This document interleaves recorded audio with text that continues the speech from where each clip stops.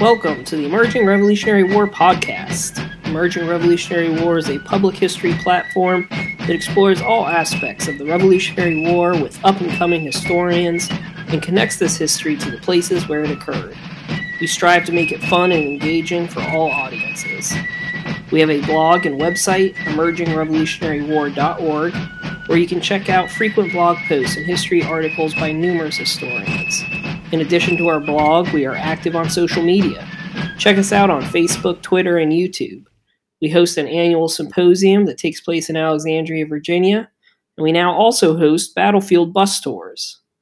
We also have the Emerging Revolutionary War book series, published by Savas Beatty. To date, we have 4 titles out and more on the way. These books offer a brief, readable, and illustrated narrative and include self-guided tours of the battlefields. So far, we have books on Lexington and Concord, Trenton, Princeton, Monmouth, and Valley Forge. Check them out wherever books are sold. We always offer speakers that can talk about a range of Revolutionary War topics, and our historians have been featured in places such as C-SPAN, American History TV, and Fox Nation documentaries. Make Emerging Revolutionary War your home for the 250th anniversary of America's independence. This show is filmed live every other week on our Facebook page, so if you like to watch these live and have an opportunity to engage with us, check us out every other Sunday night at 7 p.m. Eastern on our Facebook page. Enjoy the podcast. Hi, I'm Billy Griffith with Emerging Revolutionary War. I am currently sitting next to, via Zoom, author Christian McBurney. And for you, those of you who don't know, he has most recently published a book called George Washington's Nemesis, the outrageous treason and unfair court-martial of Major General Charles Lee during the Revolutionary War. Christian McBurney himself is an attorney out of Washington, D.C. He also manages one of Rhode Island's most famous blogs, history blogs, and he's the author of 5 books and various articles, as you were telling me too. So tonight we will be doing a book discussion about Christian's new book. We'll be kind of diving deep into what his book discusses, as well as kind of picking his brain for his analysis, see if he has really any new treatments, which he does, spoiler alert, of Charles Lee and how we perceive him today.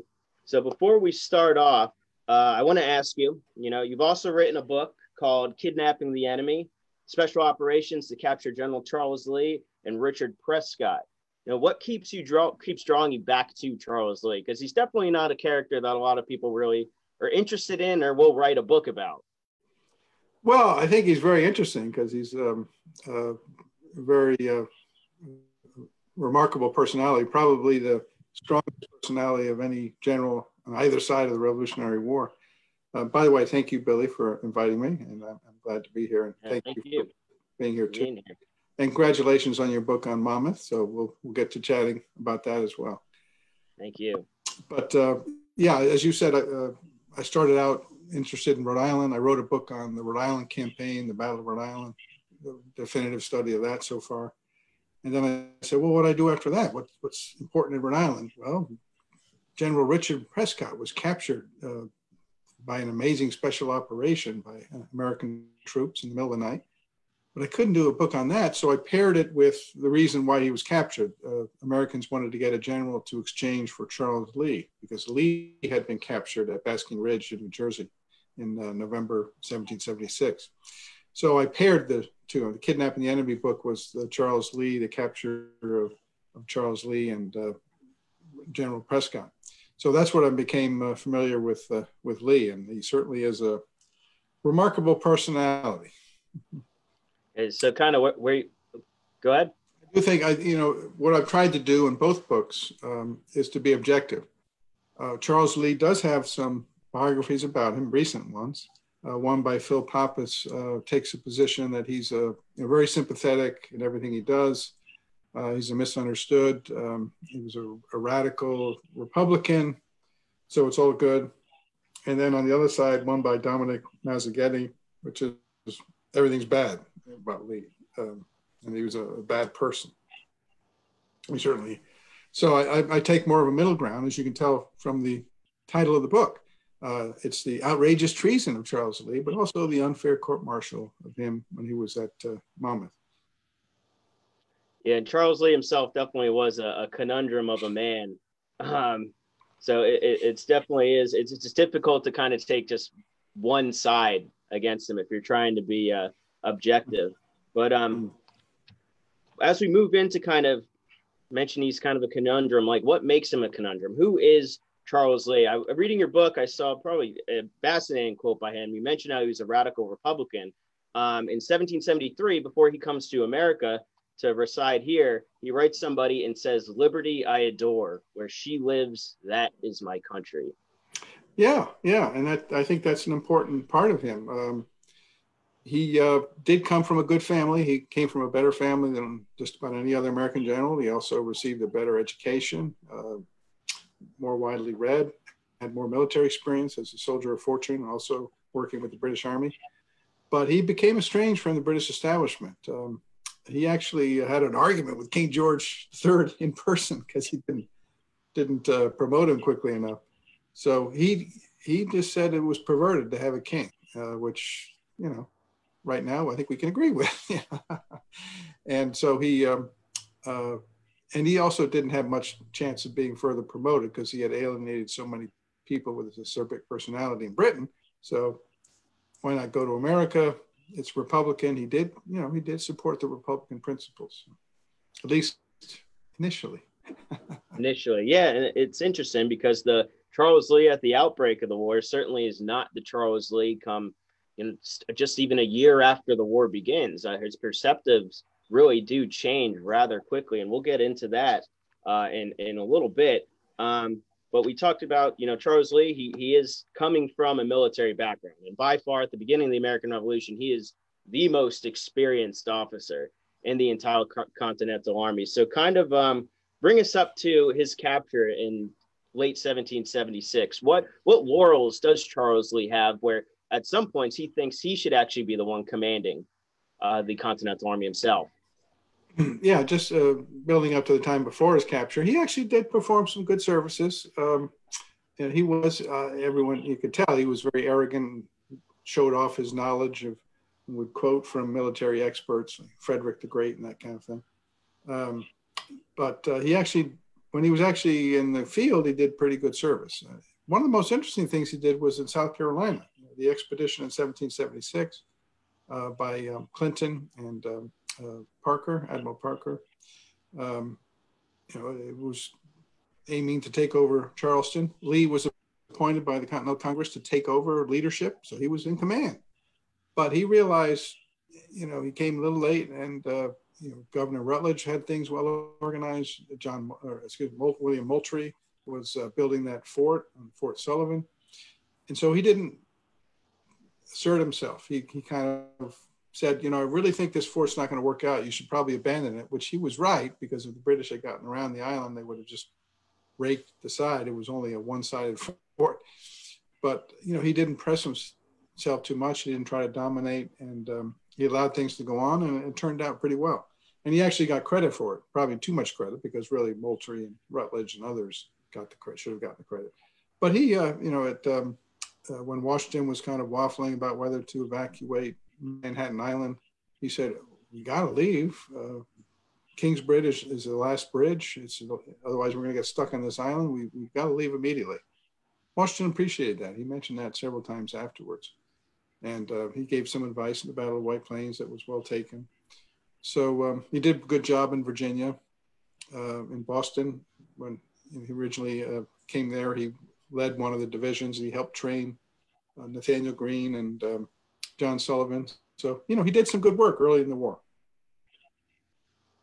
Yeah, no, definitely. And he definitely was somebody that, as you mentioned, like Washington really did respect his advice, and any suggestions that he made, Washington really took them seriously.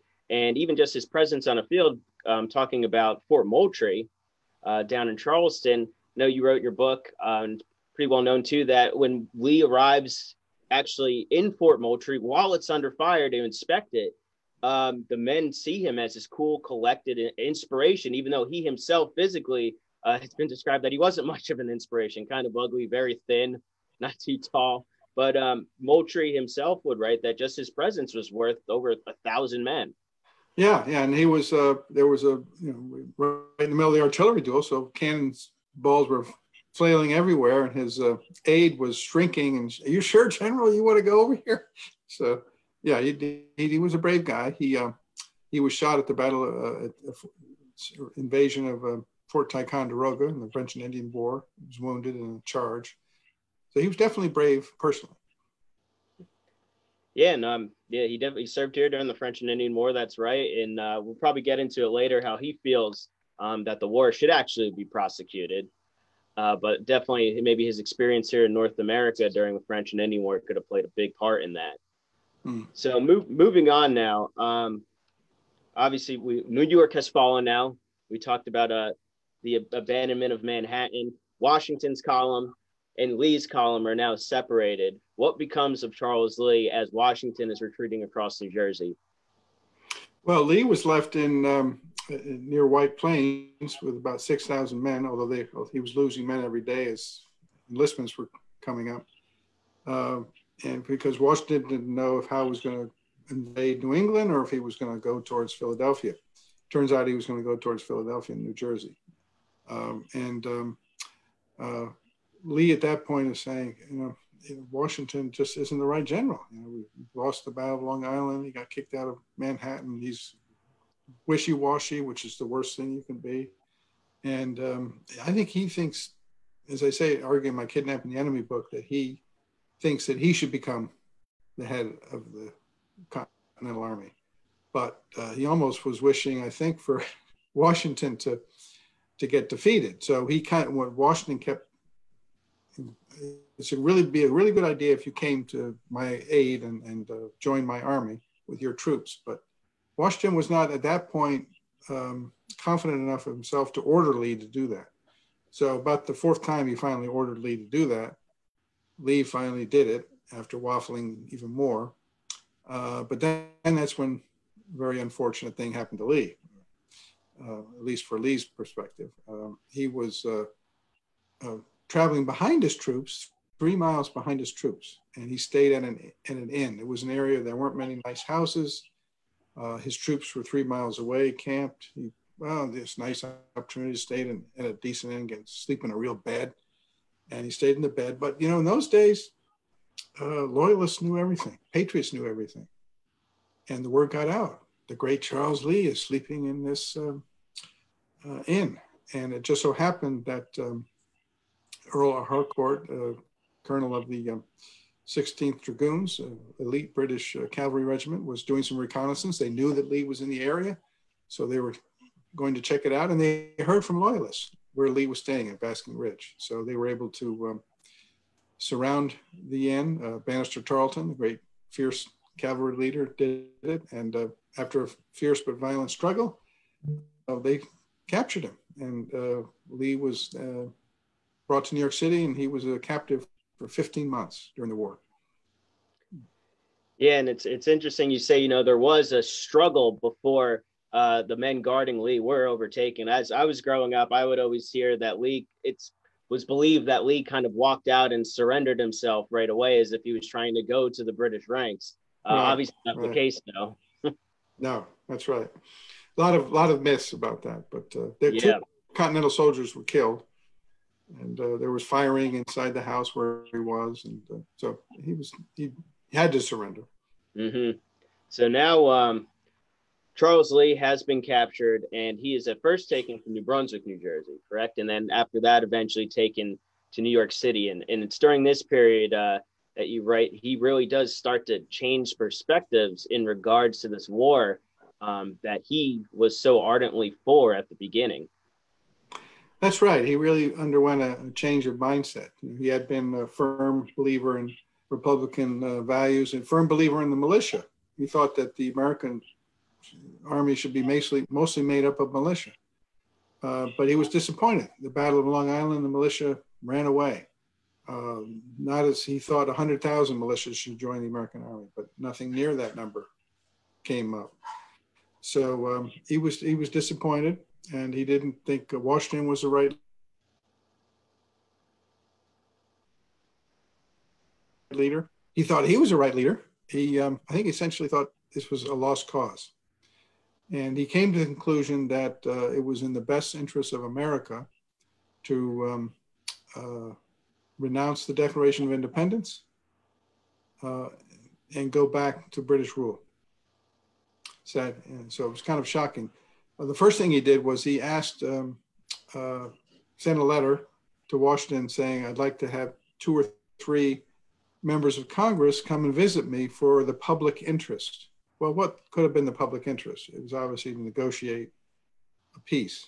And Congress saw through it right away, and they said no. As a matter of fact, several months beforehand, there was an actual peace negotiations with Admiral Howe, and Franklin was there, John Adams was there, and Lee railed against them. Why did Adams and Franklin go there? There was no possible way that the House could have provided any good terms of peace. Nothing had changed, and yet now here we have Lee asking for a negotiated conference. Do you think he really was at that point losing hope in the American cause, or was he kind of growing desperate because he himself was now prisoner with potentially no prospects of rejoining that cause anytime soon? Yeah, I mean, one argument is, a lot of historians have poo-pooed this period where he was, I argue, committed treason, and that, well, maybe he had a temporary, was worried about being hanged because Howe said word to him that basically he was going to investigate whether he should be hanged because he had been a member, been in the British colonel, lieutenant colonel, and he now was taking up arms against the king. But he had resigned his position as a British lieutenant colonel, so that wasn't really valid. But no, I argue in the book that he didn't have a temporary concern about his own personal safety. It was, he had the same view for 15 months, basically that the war should end, America could win, or it would suffer so much it wouldn't be worth it. So therefore, America should renounce its Declaration of Independence and rejoin the British Crown. Pretty shocking, but a consistent view for 15 months while he was a captive. And besides asking for that commission to essentially discuss peace negotiations, what else does Lee do while he's held in confinement that really you argue is treason? Yeah, the main thing he does was he, in late February, early March, he pens an 8-page plan on how the Howes, William Howe, the commander-in-chief of the British Army, and Admiral Howe, the commander of the British Navy in North America, how they can most quickly defeat the American Army, the Continental Army. That's pretty shocking. He must have known and gotten news that Howe was interested, William Howe, in taking over Philadelphia next after New York. And he had an elaborate plan. You send 1/3 of your troops overland, send 2/3 by sea. The loyalists in Maryland and Frederick County area are going to support you. So he had taking over Alexandria, Annapolis. So he had a pretty elaborate plan, and he said he sincerely believed in it, that it was, he didn't believe in the American cause anymore, and he would be happy to negotiate a peace so that the Americans could rejoin Britain. I mean, just amazing, considering what had happened. America had declared its independence. It had been fighting in all these desperate battles. The British had been imprisoning Americans now and terrible situations. So there's a lot of bitterness.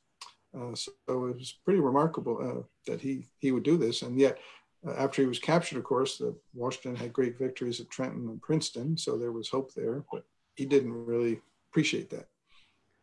Was there evidence that Lee did actually learn of the victories at Trenton and Princeton? Because he seemed to be going into the 1777 with still the disasters around like New York fresh in his mind, like nothing else had happened since then. Yeah, I mean, it's a good point. I think he almost throughout the 15 months, and even when he returned to the Continental Army, it was like nothing had changed, and no one had grown, and the Continental Army hadn't improved and learned from its lessons. That just wasn't true. But that was his perspective, I think. He did not appreciate how important Trenton and Princeton were. and that the Continental Army was, through experience, and Washington himself were improving over time.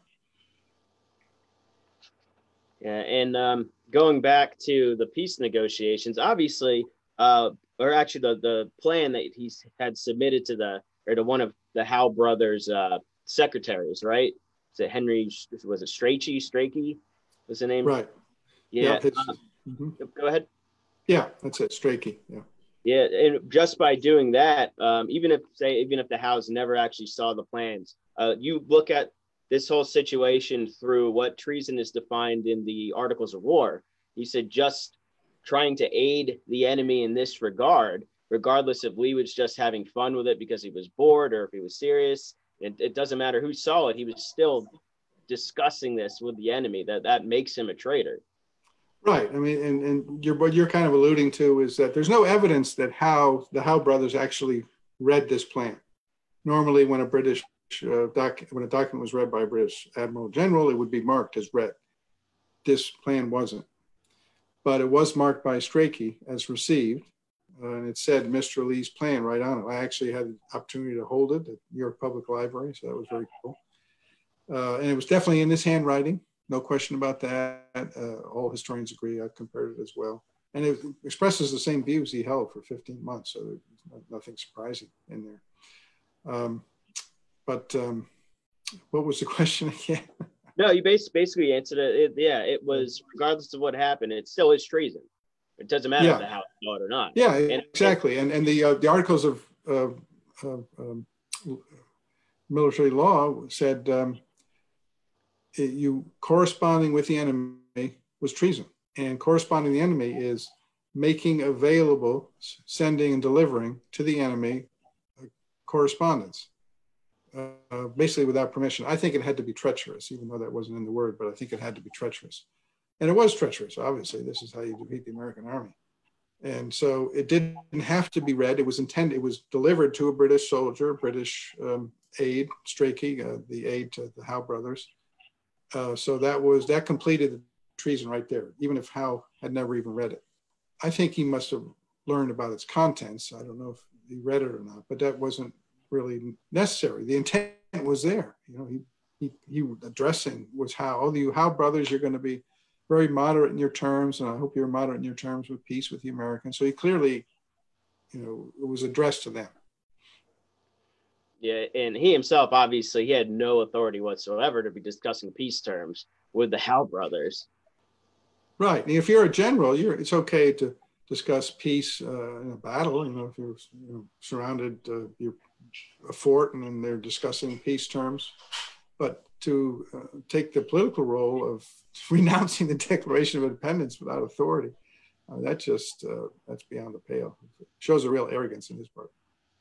And I know before I read your book, your analysis when it comes to this topic of treason, you really don't hold back any punches going after him. It's just real matter of fact. This is what happened. This is how we need to look at it. Where a lot of historians, I feel, looking back, they kind of, in hindsight, they say, oh, well, nothing really came out of this plan. There's no evidence really that the Howes even saw it. And then obviously Lee ends up coming back to the American army and fighting. It's not like where Arnold, where his plan is discovered and then he jumps ship and now he is officially a traitor.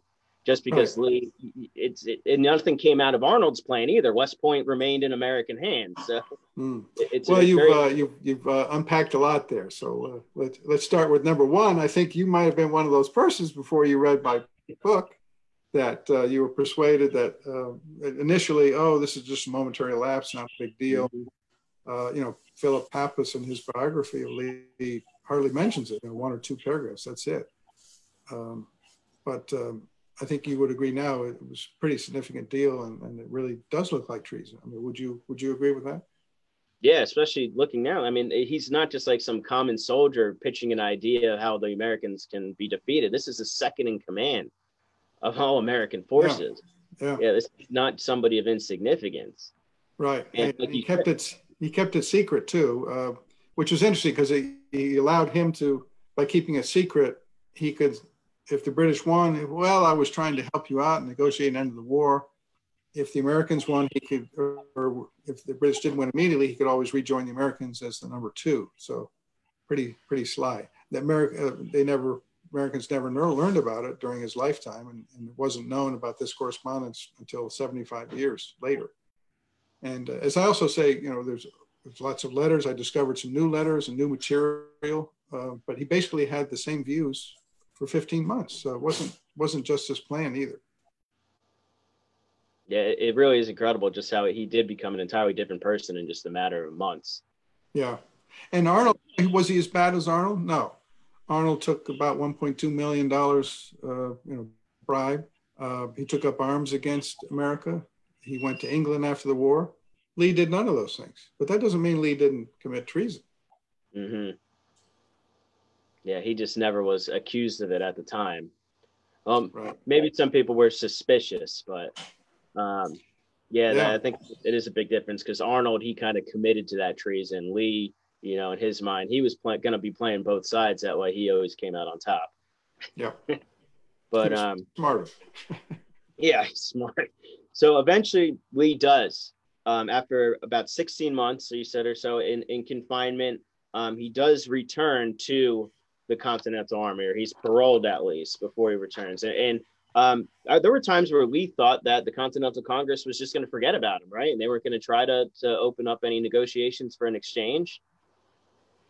Yeah, and that may be one reason why he promoted this idea of having 3 congressmen come join him, because he thought that or maybe writing the plan, he thought the Congress may have ignored him. But he did get word a few weeks later that Congress said to the Howe brothers, you have to protect him, and if you treat him as a traitor, he was like accused of being a traitor on all sides because he had left the British Army, then we're going to hang one of your guys, one of your British officer prisoners. So that showed him that they were behind him at that point. But that was after he wrote his plan. Mm-hmm. But still, he had the same ideas throughout 15, 16 months of the captivity. So now, before he is actually allowed to return to American lines, he does meet with both William Howe and Henry Clinton, correct? Yeah, he had a chance to be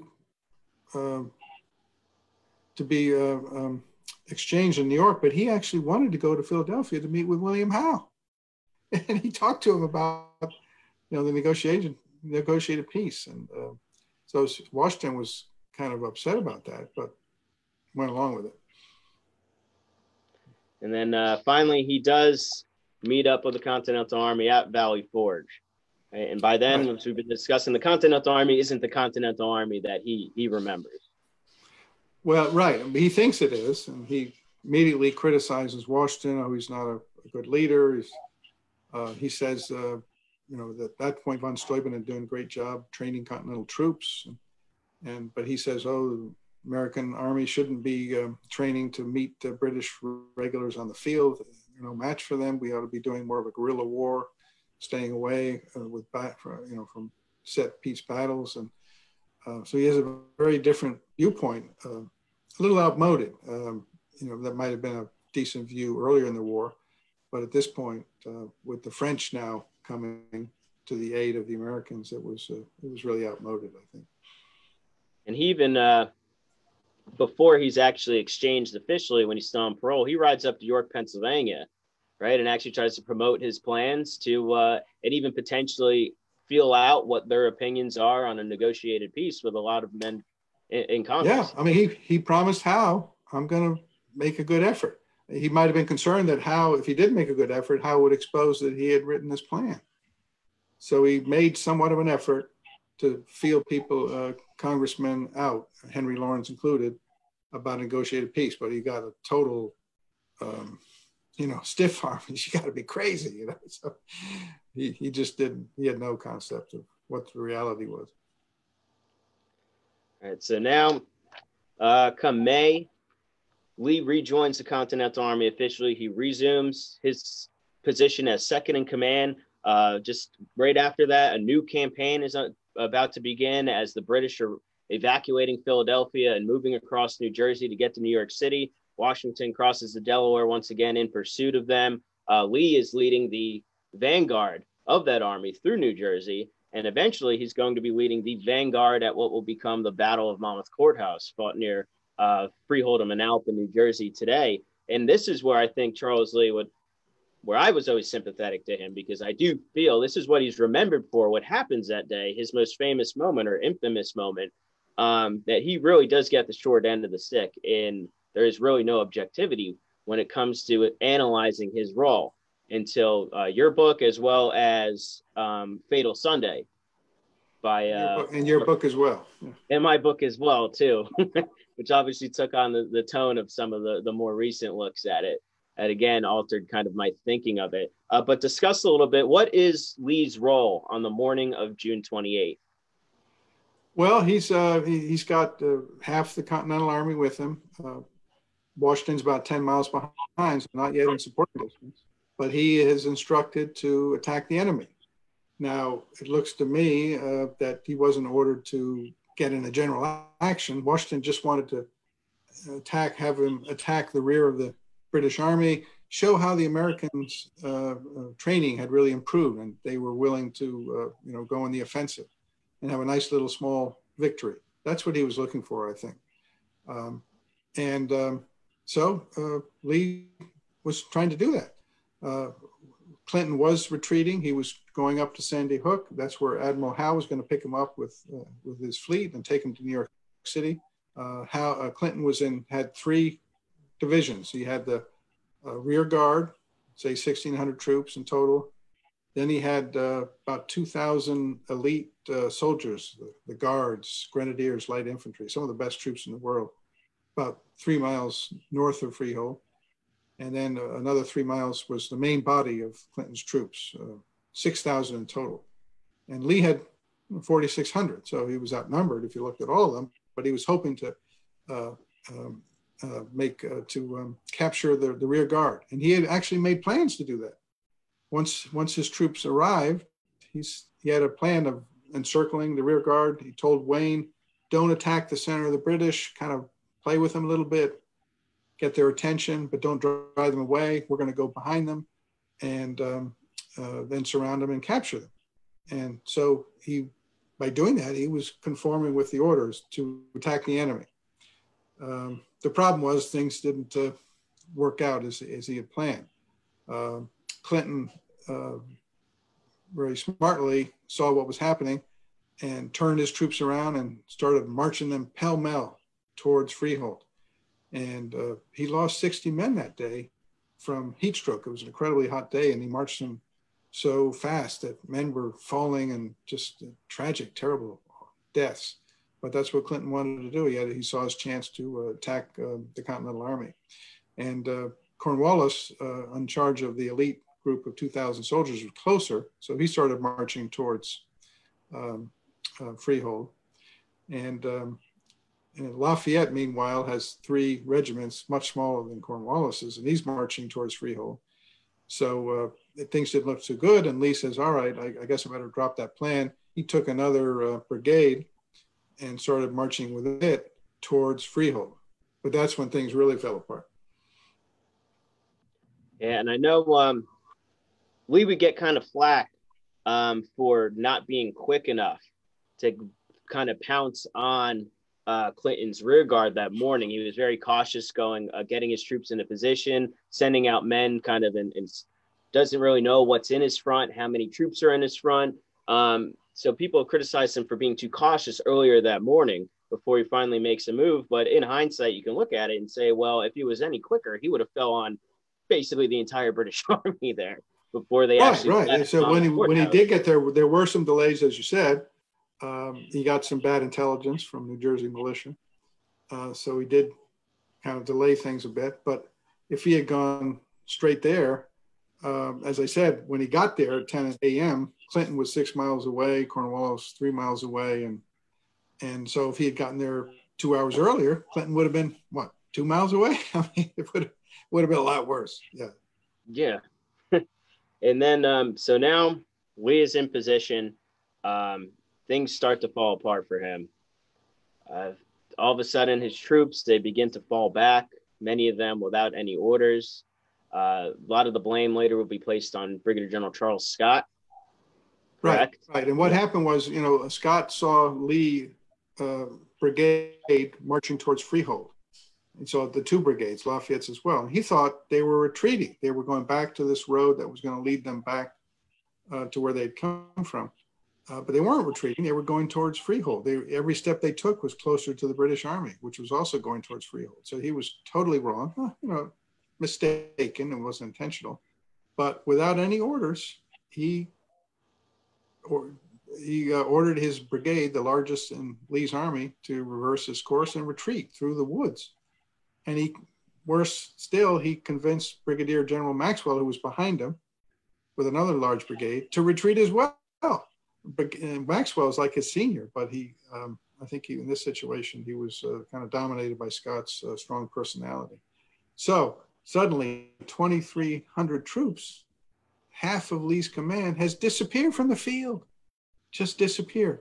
And he finds this out after he had sent two aides to tell Maxwell and Scott, keep the center, stay firm. Well, those two aides couldn't find Scott and Maxwell. So then, what does Lee do? He sees 2,000 Cornwallis's troops heading towards Freehold.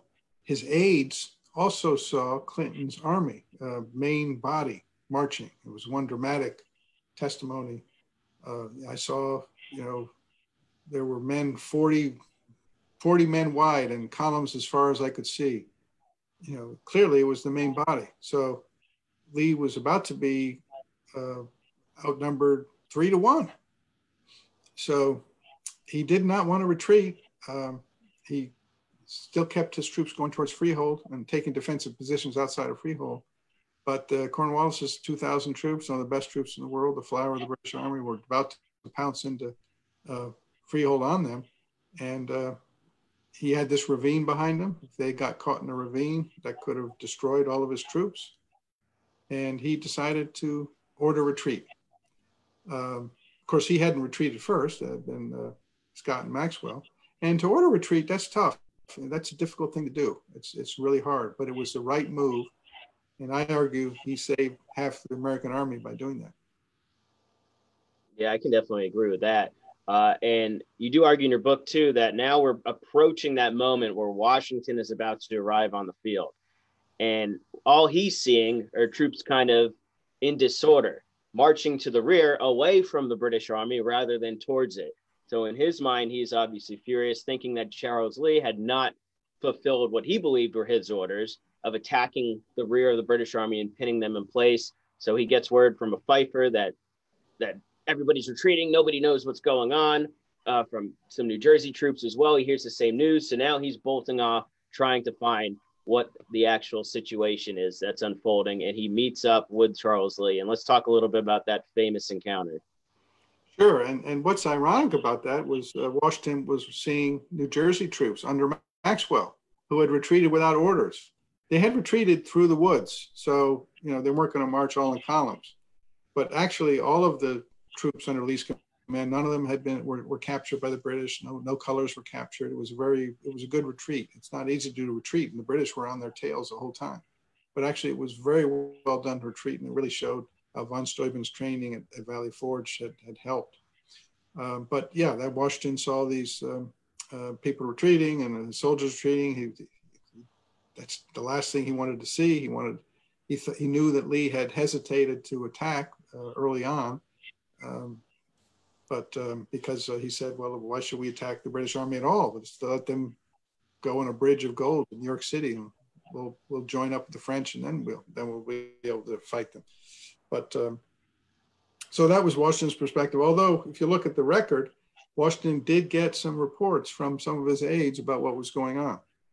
So it's not totally true to say that Washington was entirely surprised by the situation.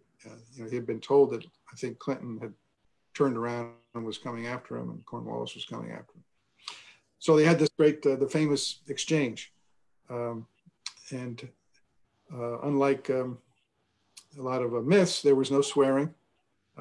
Washington used strong language. Sir, what is the meaning of this retreat? And Lee was taken aback. Well, he thought he had done a good job by ordering a retreat, and he was about to making a stand at the hedgerow. And so he was, of course, very proud man, so he was upset as well. So it was a difficult situation, but no swearing. Now, Charles Scott, after the battle, that's a different situation. Maybe we can talk about that later. Yeah, definitely. Because that's obviously what everybody remembers about this encounter is what's written by two men who were not even present at that spot. Yeah. What's happening in decades. Yeah, Charles later. Scott. Yeah, he remembered. He was, of course, Lee tried to make him in the court-martial, tried to make him the villain, but Scott instead succeeded in making Lee the villain. But still, Lee got his punches in, so Scott didn't forgive him. And when Scott was an old man in the 19th century, he told this story about, Washington swore. He swore like an angel from heaven. Well, sorry, angels don't swear. So he insulted religion there. And he insulted Washington by saying that Washington swore, because Washington didn't swear. We have the testimony. That's one of the great things about having the court-martial testimony. It occurred only a couple of weeks after the battle. And we have all this testimony about that meeting, and none of them talk about swearing or, that kind of harsh words. It was the tone more than anything else that upset Lee, not the swearing. So Scott was conniving even in his old age to reinvent history there. But so many historians buy that, and they buy that Lee had a chance for a great victory at Monmouth, and he let it go, and that Washington swore at him.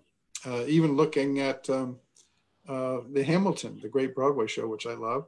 But it's pretty harsh on Charles Lee. He's made out to be, he lost, they gained a neutral outcome from the potential jaws of victory. They could have won, but Lee screwed up. And even the AMC miniseries Turn, their portrayal of Charles Lee is that he was just a bumbling idiot and a malicious traitor as well, that he had planned to force the Americans to retreat that day. So Washington would lose this battle. So never looked up with any Makes sort for of a good TV show. But yeah, exactly. Because again, like you mentioned, as Lee is made the villain during his court-martial, he is naturally, I guess, a good villain because he's, like you say, your title, he is George Washington's nemesis. Yes. And after the battle, he made the mistake of basically saying it's a contest. Well, let's see who's right. Who made the better decisions at Monmouth, me or you? So he's making it a contest, insulting Washington, and you weren't going to beat Washington at that point. He just didn't realize that. Because even after... Very impetuous, and he made a lot of mistakes when he would just come out with some of these outbursts. And back to the Battle of Monmouth that day, a lot of people had the myth is that immediately Lee is relieved of command and sent to the rear after that meeting. Not true. He stays right there on the battlefield and organizes a rear guard so Washington can prepare the main American defenses on what is known as Perrin Ridge. Well, Lee successfully buys some time for Washington, and he's right there in the thick of the fighting too. Some of the bloodiest and vicious fighting of the entire Battle of Monmouth near the hedgerow. And he is, in fact, after his men are finally driven back, one of the last men to leave that part of the battlefield on that side of what is known as the West Morass. That's right. Well summarized. And a lot of people think at Monmouth that the main action was afterwards when Washington ordered Wayne to attack or in the New England regiments to attack. But by then, the British had already retreated. There were a couple of it was a British regiment that hadn't quite retreated, so they got stuck in an awkward situation. But that was not the main battle. The main action, as even John Laurens and Alexander Hamilton would say, was at the hedgerow where Lee set up his defense. And it was a real good showing by the Americans. Rhode Island Regiment, Connecticut Regiment, 10 rounds of just pouring fire. Some of the British said it was the most fire they'd ever come across. Henry Knox and some of his subordinates played with the cannon in an excellent fashion. So it was impressive, but the numbers were too many. And so Lee had to retreat over this bridge, over morass, but they all retreated safely. No one was caught on the wrong side of the bridge. And so now Lee arrives back to Perrin Ridge, and he is ordered to return to Englishtown with his vanguard to reorganize them. So that will be Lee's last role that he plays in the Battle of Monmouth. Yeah, he's essentially out of the battle at that point and gets himself in trouble because he was told that the Americans had won the battle. Oh, that's not true. And the British are just resting. And so he put his foot in his mouth there, which came out during the court-martial and was not well received. Well, he's really good at doing that. That's one of his many talents for sure. Speaking of foots in the mouth, let's now move on to after the Battle of Monmouth. So the Continental Army retires to Englishtown. They've just won this victory against the British, although the British do continue their march to New York City. So strategically speaking, it's not really a victory, but morally and tactically, it certainly is. Definitely one of the most important victories of the war up to that point. But now Washington and Lee are back in Englishtown with the army. And at this point, you argue that the best thing for Lee and Washington to have done is, well, Lee to just let this whole thing go. His honor has been slighted at this point. Because of that confrontation, he feels that he needs an explanation or an apology at least. And thought if you said that if Washington and Lee would have kind of just met in person in secrecy and resolved this, things would have been fine. Or if Lee just would have said nothing and got over it. Right. Yeah. And Washington didn't understand what was going on. He was being fed bad information by Anthony Wayne, who was not his best battle. Intentionally bad information from Charles Scott, I think. So he did not have the full story. And Charles Lee should have made sure that Washington had his side of the story, but instead he got very upset, and there were rumors going around that Lee had retreated in an unnecessary fashion, that he failed to attack the enemy, and it just drove Lee crazy. So he finally wrote this scathing letter to Washington full of insults, and saying if it wasn't for me, the Continental Army would have been a lot worse off, and you've got all these dirty earwigs whispering in your ear. Great word. Those would be Alexander Hamilton, John Lawrence, Anthony Wayne, etc. So Washington did not appreciate that, and ultimately, and Lee said, "Look, give me a court-martial, or a court of inquiry, clear my name." And Washington said, "All right." He asked for it, so he said, "All right, you are charged with in a court-martial, failing to attack the enemy, an unnecessary and shameful retreat, and insulting the commander-in-chief." So Lee was in for it now. He realized, not for the first time, that his impetuosity got him in trouble.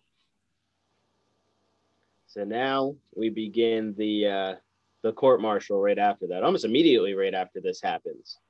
Okay, like July 4th it begins. Lee, he's very well, he believes that he's going to be able to clear his name in this. And at the time, you did not really need a defense attorney or anything. You could serve as your own attorney. And as a lawyer, this part, I would think, had to be probably the most fun and interesting for you to actually dissect all of this testimony and tackle it from your perspective, from your profession. Kind of tell us about your approach when analyzing this testimony, because you do go a lot into your book about what can be taken with a grain of salt, what can be seen as undeniable evidence. Yeah, and anytime you go to court, that's when the BS stops pretty much. People are hesitant in general to lie intentionally. They might shade things one way or another, but it's the bluster leaves when you're in court. And also, if you have a witness who favors the other party, let's say favors Washington, but gives testimony favorable to Lee, that has a lot more credibility. And Henry Knox, for example, thought that Lee actually did a good job. And of course, he's well known as being a great friend of Washington, but he testified in favor of Lee. So that was important. What was really fun was trying to nail down, why did the retreat happen, who was responsible, and was Lee's decision to retreat justified? And you could see all the great testimony. John Mercer, his aide, when he said he couldn't find Maxwell or Scott, and then he looks up the road and he sees thousands of British troops massing and marching down the road. I mean, he knew he was in trouble at that point. So that was obviously pretty dramatic. And then also there was a scene where another one of his aides is talking with Scott, and Scott says, "No, Lee's 2 brigades over here, they're retreating." And the aide says, "No, I don't think they are. I think they're going to Freehold." "No, they're retreating, and I'm going to retreat." So that was really one of the key moments of the day of battle. So as you know, a defense attorney, did Lee actually defend himself well during this court-martial? He did. I mean, he definitely brought up all the points, but as usual, he was too insulting. And he paid for it afterwards because he got into these, had challenges of duels. He would always say things with a kernel of truth, but it was too harsh, tough. For example, von Steuben, he obviously did a great job training the troops. And there was a statue of him at Monmouth, the Battle of Monmouth Park, one of Lee. But I think Steuben deserves it. But he really didn't do anything in the battle. And Lee even said, "Oh, he was a distant spectator in the battle." Well, that's true, but kind of harsh. So after the battle, Steuben challenges him to a duel. "You've insulted my honor." Fortunately, they avoided it. And speaking of duels, Charles Lee and John Lawrence, one of Washington's aides, actually get into a duel as well, right? Yeah, they actually fought one. Lawrence and Alexander Hamilton were both great opponents of Lee. And they had some very tense moments during the testimony. Lawrence actually got upset because after Lee was convicted and after his conviction was approved by Congress, Lee just let loose on Washington. An extremely insulting article saying that Washington didn't win any battles, and any battles that were won by his subordinates. And Lawrence got upset and challenged him to a duel. Under the Code Duello, that wasn't permitted. Only the principals could do that. But Lee was upset at what Lawrence had said about him at the trial, so he went along with the duel. And Lawrence actually wounded him slightly in the chest. But fortunately, that was it. And also Anthony Wayne, Lee kind of mocked Anthony Wayne a little bit. Wayne had been in the center. He kept on calling for more troops. Well, that's not, Lee just wanted to have Wayne just contain the British rear guard in the center, and then the main force was going to circle around and capture the British troops. So he was kind of making fun that Wayne thought he was the main general in the army and he wanted all the troops and his way. And so Wayne got upset at that and challenged him to a duel. So fortunately, they didn't duel, and actually they wound up being pretty good friends. And Lee congratulated Wayne after Stony Point. Okay. So speaking of kind of the subordinates under Lee, that day, ERW's own Phil Greenwald has a question. He said, did any of Lee's subordinates, i.e. Charles Scott, get a pass for their conduct because of the retrograde that subsequently led to Lee's court-martial? And I think, as you said, Scott kind of turned Lee into the villain rather than him being the one who was at fault. What about the other? Right. And, you could read the court-martial testimony as Washington did, and you can clearly see it was mostly Scott's fault and also Maxwell's fault. But Washington never punished them. Matter of fact, Scott got kind of a promotion afterwards. He got put in charge of an advanced light artillery unit, a light infantry unit. And Maxwell was always kind of a favorite of his as well. So, no, they definitely did get a pass. Yeah. They were very loyal to Washington. That was, of course, an important consideration. So Lee was a scapegoat, but almost at his own doing. And speaking that, what do you think ultimately led to things going against Lee here? Because in your book, you argue out of the three accounts, he really can argue against two of them very well. It's the last one about disrespecting the commander-in-chief that he really doesn't have much of a defense to. Do you think the final decision of him being found guilty in all three accounts was fair, or was he a victim of politics because he really made it a spectacle to turn this into a political fight between him and Washington? Right. I think you put your finger on it. He turned it into a political contest between him and Washington. Washington was clearly the most important person in the Continental Army, the Continental cause, the cause of independence. Wasn't Lee, and everyone knew it except Lee and a few people around him. So only one of them could survive in that kind of environment, and Lee was the scapegoat. Now, the court-martial members only suspended Lee for 1 year. Well, he was convicted of not attacking the enemy and and an unnecessary retreat. They did take off the shameful retreat part. But if that was true, then he should have been shot. But instead, they gave him a 1-year suspension, which really, in retrospect, was for his insulting the commander-in-chief. So that's why they didn't really believe he was guilty of the first two, but they didn't want to say he was not guilty because that would hurt Washington. Mm-hmm. Yeah, that totally makes sense.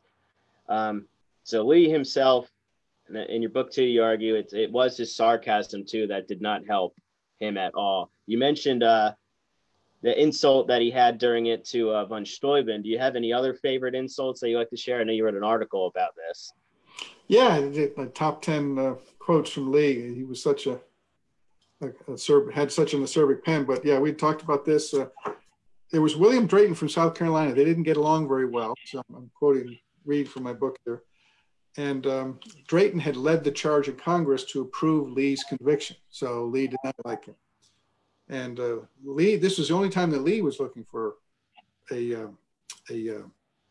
duel. So Lee wrote Drayton, "Until very recently, I was taught to consider you only a fantastic, pompous, dramatis persona, a mere Malvolio, never to be spoken of or thought of, but for the sake of laughter. And when the humor for laughter subsided, never to be spoken of or thought of more. But I find I was mistaken. I find that you are as malignant a scoundrel as you are universally allowed to be ridiculous and disgusting coxcomb." So yeah, pretty harsh. Get away with words, definitely. Drayton didn't take him up on the duel. So between that and the earwigs. Yeah. So Lee is now, this is a sad thing, I think. Another tragedy, at least in Lee's life, is you talk a lot about it, how since he is a soldier of fortune, the army is his life. You know, besides that and his dogs, he's obviously single. So after he's sent out of the Continental Army, he really doesn't have much to return to. So right, and he went to his farm that he bought in Virginia. It's actually in Leestown, West Virginia. You can still see it. He lived in a very small portion of what the house is now, and didn't have any dividers in the rooms, and there was hardly any furniture. He was not a successful farmer. And even during the trial, you know, Hamilton, it was said by some that Hamilton lied in the trial, but actually Hamilton told the truth and actually helped Lee's cause for the most part. But Hamilton and Lawrence both said, "Oh, Lee lost his composure during the battle." Oh, that really upset Lee. And that's what caused a lot of the rancor and anger during the trial. And every witness that Lee brought up, he would say, "Was I not perfectly, composed and well behaved?" You know, they had all these code terms, and everyone said yes, except for Lawrence and Hamilton. That was very important to his persona, to be in control and a good battlefield commander, which he was. Yeah, and as we've been talking about, the Lee that not only do we have a beginning of the war Lee and the end of his service Lee, but you have an on the battlefield Lee and an off the battlefield Lee, where they're basically two different personalities. Exactly. The off the battlefield Lee was impetuous, arrogant, pretty erratic, which is not a good thing if you're a general. So I think in your book, to kind of start to wrap this up, you argue that Lee, potentially helped win the Battle of Monmouth Courthouse. How even though he committed this outrageous treason, the court-martial was extremely unfair, and he doesn't get the credit that he should deserve, which I think as well when it comes to Monmouth and his early war service too. Do you think Lee's legacy will ever be changed? Because even now, for somebody so, kind of larger than life, at least in his own mind, he's kind of a footnote in history, even when it comes to the Revolutionary War. For someone who was the second in command of the Continental Army, and then goes through one of the longest court-martial of that entire conflict, he really is forgotten by the general public. Yeah.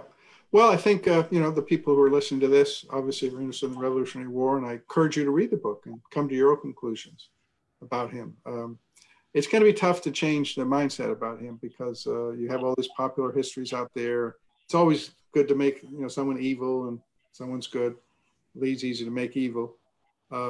Hamilton, you have this popular show, Broadway show Hamilton, that makes Lee look like a fool.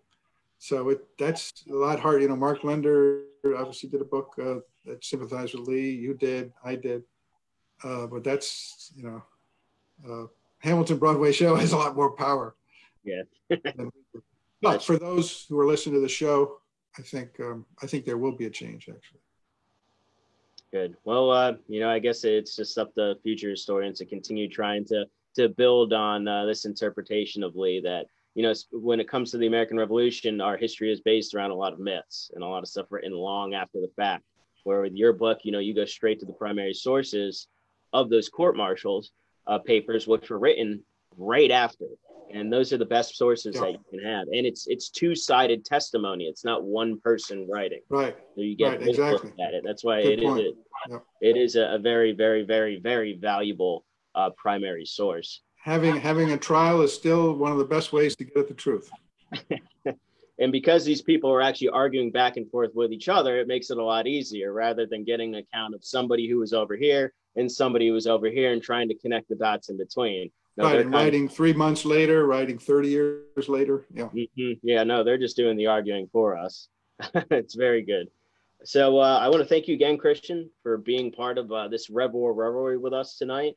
It's been an awesome talk. I hope everybody enjoyed this kind of new look, you can say, into Charles Lee. If you do get the chance, please take the time to read this book. It will change your perspectives, in my opinion. There's a lot of strong and sturdy arguments in here. And as I mentioned, he goes right to the primary sources and lets them do the talking, as any good historian should, approaching it objectively. Now, before we wrap up, I want to give a shout out to our friends over at the Braddock Road Preservation Association, who have their 2020 French and Indian War seminar coming up on November 7th. It is going to be done remotely this year, but there will be some fantastic speakers as well as some fantastic discussion panels throughout Saturday, November 7th. If you are interested in signing up for this event, that will be done again remotely. You can visit braddockroadpa.org, and from there go to their page for the seminar to sign up. So it's not too late for that. And as for Emerging Revolutionary War, next Sunday at 7 p.m. here on Facebook, we are going to be doing a Zoom on Virginia, 1781. I'll be focusing on Gloucester Point, Spencer's Ordinary, Green Spring, and of course, Yorktown. This will kind of be a preview for our ERW annual trip, which will be coming up the following weekend after that, so just 2 weeks away. You can look out that weekend for Facebook Live videos from those sites and more. We're going to have our crew out there as well as some fantastic special guests to help us out to interpret those sites. So from the Emerging Revolutionary War, I want to thank Christian again for being on here, and I want to thank everybody for joining us, and I hope you enjoy the rest of your Sunday evening. Thank you. Thank you, Billy. Real pleasure. Great job. You at ERW.